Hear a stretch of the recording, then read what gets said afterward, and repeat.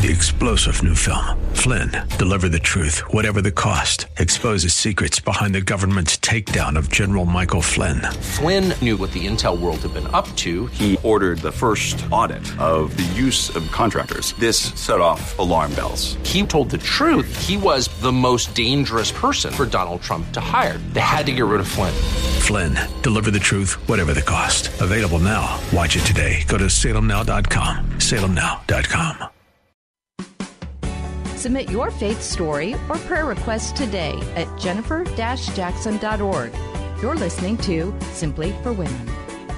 Well, this is Jennifer, and yes, you are listening to Simply for Women. You know, I don't know what you're juggling today, but maybe there's a pain in your heart, and I have a guest that's going to really help you today and really think about those hard places in our life. And her name is Nicole Bromley, and she's from One Voice. She's an author, she's a speaker and activist, and she really reaches out and speaks out about abuse and fights human trafficking, speaks on college campuses. She's a survivor. I don't know if that's the word you would say, but a survivor herself. And so she gets you. She really understands the things that you may have been going through or have experienced in your past, and wants to be that breath of fresh air in your life today. So welcome, Nicole. We are so glad to have you with us. Thank you. I'm so glad to be here. It's an honor. So tell us about yourself, your story. How did you get to this place of activist? What a strong word, and a wonderful thing that you're doing to help so many women. Yeah. Well, I'll say, healing is a lifelong journey. And, for me, I think it started just when I was able to really find my voice. And that came after years and years of what you mentioned, just having pain and confusion and shame and all of these things that, I felt like I couldn't talk about what I was going through as a child.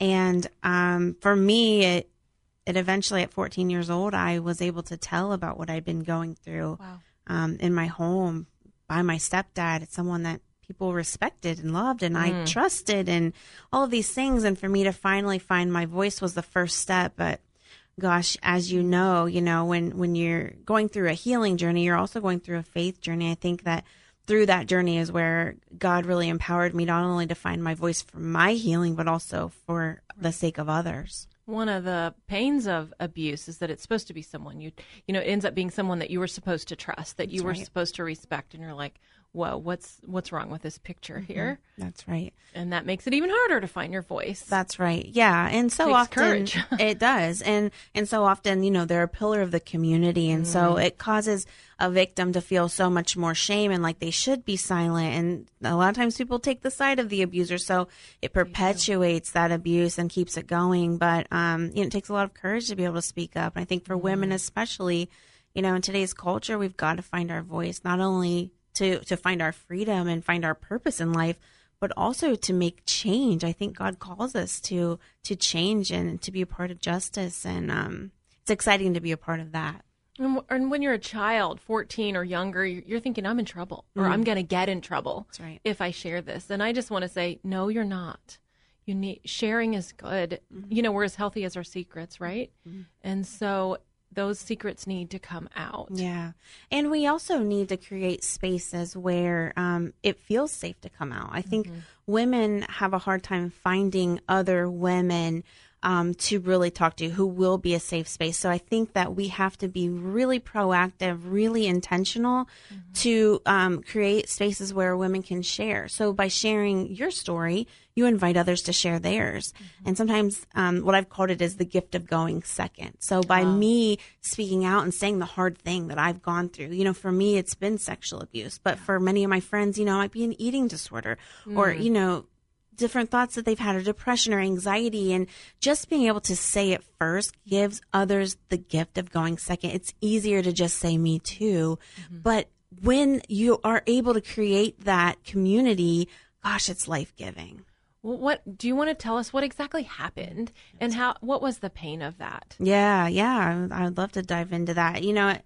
For me, I've talked about it so many times, but it's still so real. It's my story. And, going backwards, I was the poster child of my small community. I was a straight A student. I was the homecoming queen. I was a star athlete. You know, all of these things on the outside, everyone thought my life was perfect. And so on the outside, I created really a shell of myself that I could show up and be celebrated, and everyone loved me and thought I had it all going. So no one would have asked the questions. Right. But yeah, I was confused. I was afraid. I was silenced for 10 years of my childhood. 10 years? Yes. Yeah. I remember that's a long back time. to 4 years old was the first memory that I have. And it went on until I was 14. I'm so sorry. Well, thank you. You know, that was a really hard time for me, obviously, and just so much confusion. And what, you know, if I do tell, will I be believed? If I'm believed, then what happens? Like all of the things that my stepfather told me, you know, no one would believe you. You're just a little girl. Is that typical? Very typical. And it's a big part of the grooming process. Not only are abusers oftentimes people you do know, people that you do respect, they use that as a grooming tool, but also what they say to the victim, you know, the fear that gets instilled or the normalizing of this behavior that he was teaching me. Yeah, what are the common lies? Like if someone's listening right now and they're saying, oh, I'm being lied to. What are those? Yeah. And just making you feel like you're dependent on them or what they're saying is right and everyone else is crazy. You know, those kinds of things or threats even. Threats. Yeah, I mean. Like I'm going to harm your mother or I'm going to. Absolutely. You'll never see your mom again. Or your dog You're going to shatter our family. You feel very responsible for everyone's happiness. And I mean, that in itself caused me to be, for now, I say I'm a recovering people pleaser. And I think it was really stemmed from that trauma, honestly. And so there's so many of those things. So for me to actually finally find my voice was really hard. But I was 14 years old. I remember we had just gotten back from a family vacation where a lot of molestation had occurred in the ocean, in the pool, in the car, in the hotel room, like everywhere. And I wanted it to stop, but I was so scared if I did tell what would happen. I didn't want to lose my mom. I didn't want to shatter my family. I didn't want my dog to be killed like he would tell me, you know, and I was afraid no one would believe me. And what if I find my voice and no one does anything?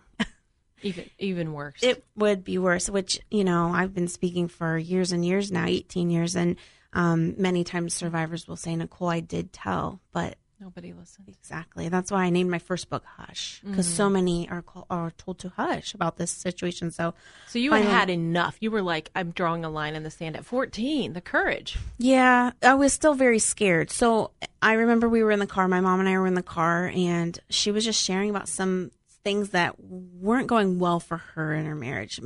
She wanted to go back to college. Obviously. She was very controlled by my stepdad. Again, everyone thought they had the perfect marriage, but she and I did too. And so I a lot of times was protecting her from this knowledge.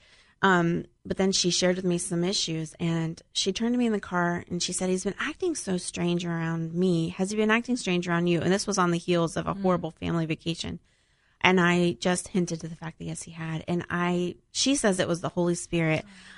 She turned to me in the car and she said, has he ever touched you? It was like she knew. And I said, yeah. And I remember she slammed on the brakes and she pulled the car over the side of the road. And that was the first time in my life I knew it was wrong. You know, I never knew it was wrong. No one talked about these kinds of things when I was growing up. And he didn't tell you it was wrong. Of course obviously. Not. Yes, of course not. He said, all little girls go through this. No one talks about it. It's normal. You know, and so I had nothing else to believe but him. So I think awareness and just, you know, what you're doing today, just talking about these issues is so important. And we have to talk to our kids about it. We have to. So you were mad at him probably, obviously, but did you ever get mad at your mom? Back then I didn't, because I really believe she didn't know. I think that, to be honest, you know, through my healing journey, there have been many waves of that where how could you not know? Right. You know, like as a mom today, to be honest with you, I have 3 boys. Yeah, exactly. Like I'm very aware of it. And I'm looking for signs, you know, I'm talking to my kids. My kids know about all this stuff already and they're little. So yeah, I think that anger was a wave that came and went. But I think even growing up in the evangelical church, I struggled with anger because I thought, oh, this isn't right. It's not right for me. But wow, Jen, like when I could really understand, no, this is good. Like Jesus was angry at this. And he's mad about it too. Yes. He's and mad that happened. when I accessed that for myself, the healing that came was huge. It was huge for me. I needed to get mad because you know why? For years, I held on to the fact that I thought that I did something wrong. I thought I asked for it. I thought I deserved it. And so I couldn't get angry at him for doing it because I was still putting the anger on myself, the shame on myself, the blame here. And finally getting angry at what he did and calling it his, that's when my freedom really came. I felt like the shackles were really falling off for me because I put the blame where it belonged. Yeah, I love that. And knowing that God was mad about it too. God is holy and he's not pleased when those things happen. Yes. Yeah. I know that there were times in my life where I would really access, the Lord, just in prayer and just visualizing, like, where was he? Right. And I pictured him just holding me and weeping, but also being so mad at what my stepfather had done. Well, we have about 30 seconds, and before we close, why don't you give us some of those signs so that maybe somebody listening wants to find those signs, or somebody that's trapped needs to know? Yeah, no, I think there's so many signs, but overall, the overarching thing is just noticing changes in behavior, social behavior, exercise, eating behavior, those kinds of things, and not just notice it, but talk about it. Ask, what's going on? I just want to listen. Exactly. Yep. Being Look that safe and space. ask. God has answers for these hard places in our life, and he wants to bring healing. It's a pleasure to have Nicole here, and I want you to stay with us for tomorrow because she will be back, and we have more to talk about. You're listening to Simply for Women. This is Jennifer Jackson, and if you want to learn more, just go to jennifer-jackson.org. That's jennifer-jackson.org. We want God to be close to you and for you to see all that he wants to do in your life. We have so much more, so see you tomorrow.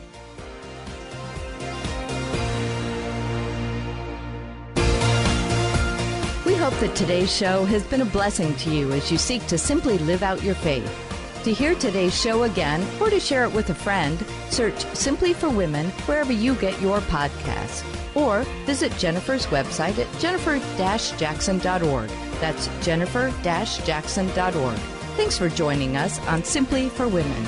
Take time today to simply be with God.